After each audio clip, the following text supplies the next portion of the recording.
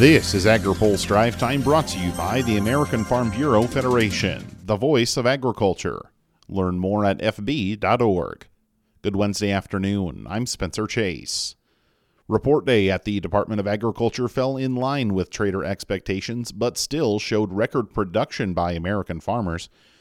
USDA's annual crop production recap for 2021 detailed the largest soybean crop on record, as well as a record yield for corn last year. Rice yield also set records, and sorghum and cotton production both observed increases of about 20%. Arlen Suderman with StoneX says the bin-busting figures were largely in line with trade expectations. No change in corn yield, although USDA did raise corn harvested acreage by about 300,000 acres. Soybeans harvested acres were reduced by about 100,000, but the yield was increased 0.2 of a bushel. So I think net was it added about 10 million bushels or so, whereas a little larger increase in supply for corn as a result. But really not too big a surprise overall for the market.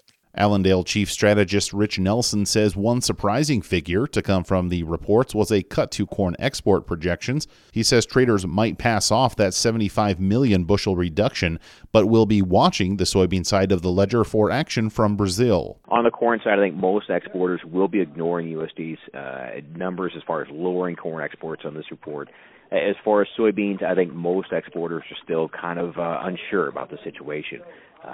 Bottom line is we're not really going to see Brazil, there's no way we're going to see Brazil not retake the export market. So the only question is how aggressively they take the export market. According to the World Agricultural Supply and Demand Estimates report also released today, South American corn and soybean production is expected to take a hit due to weather problems. There's more in our coverage on agripulse.com. A witness before a House Ag Committee hearing today on electric vehicle proliferation says Congress and the federal government have available avenues to better align the technology with the needs of agriculture. Lincoln Wood is the electrification policy manager for the Southern Company in Atlanta. He says research funding would be a big help to the industry. There is a need to understand the implications of agriculture electrification. There could be a research program created. And doing that, it needs to be a multi-stakeholder process, so to have the manufacturer of the equipment, the utilities, of course, to understand the implications of charging, but also the farmers and involvement in that case, so that they do not bear the full cost of the new equipment all by themselves.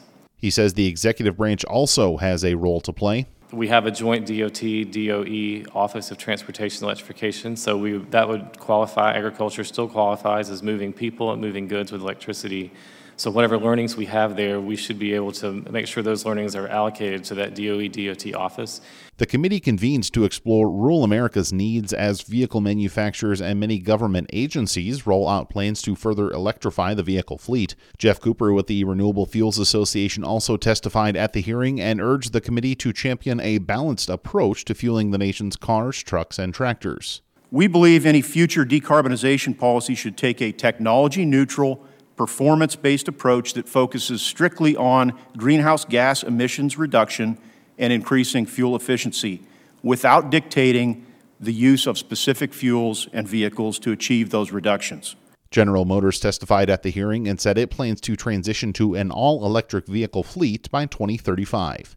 Finally today, the latest Consumer Price Index shows a 7% increase over the last year, the largest hike in 40 years. Grocery prices increased 6.5% over the same time period.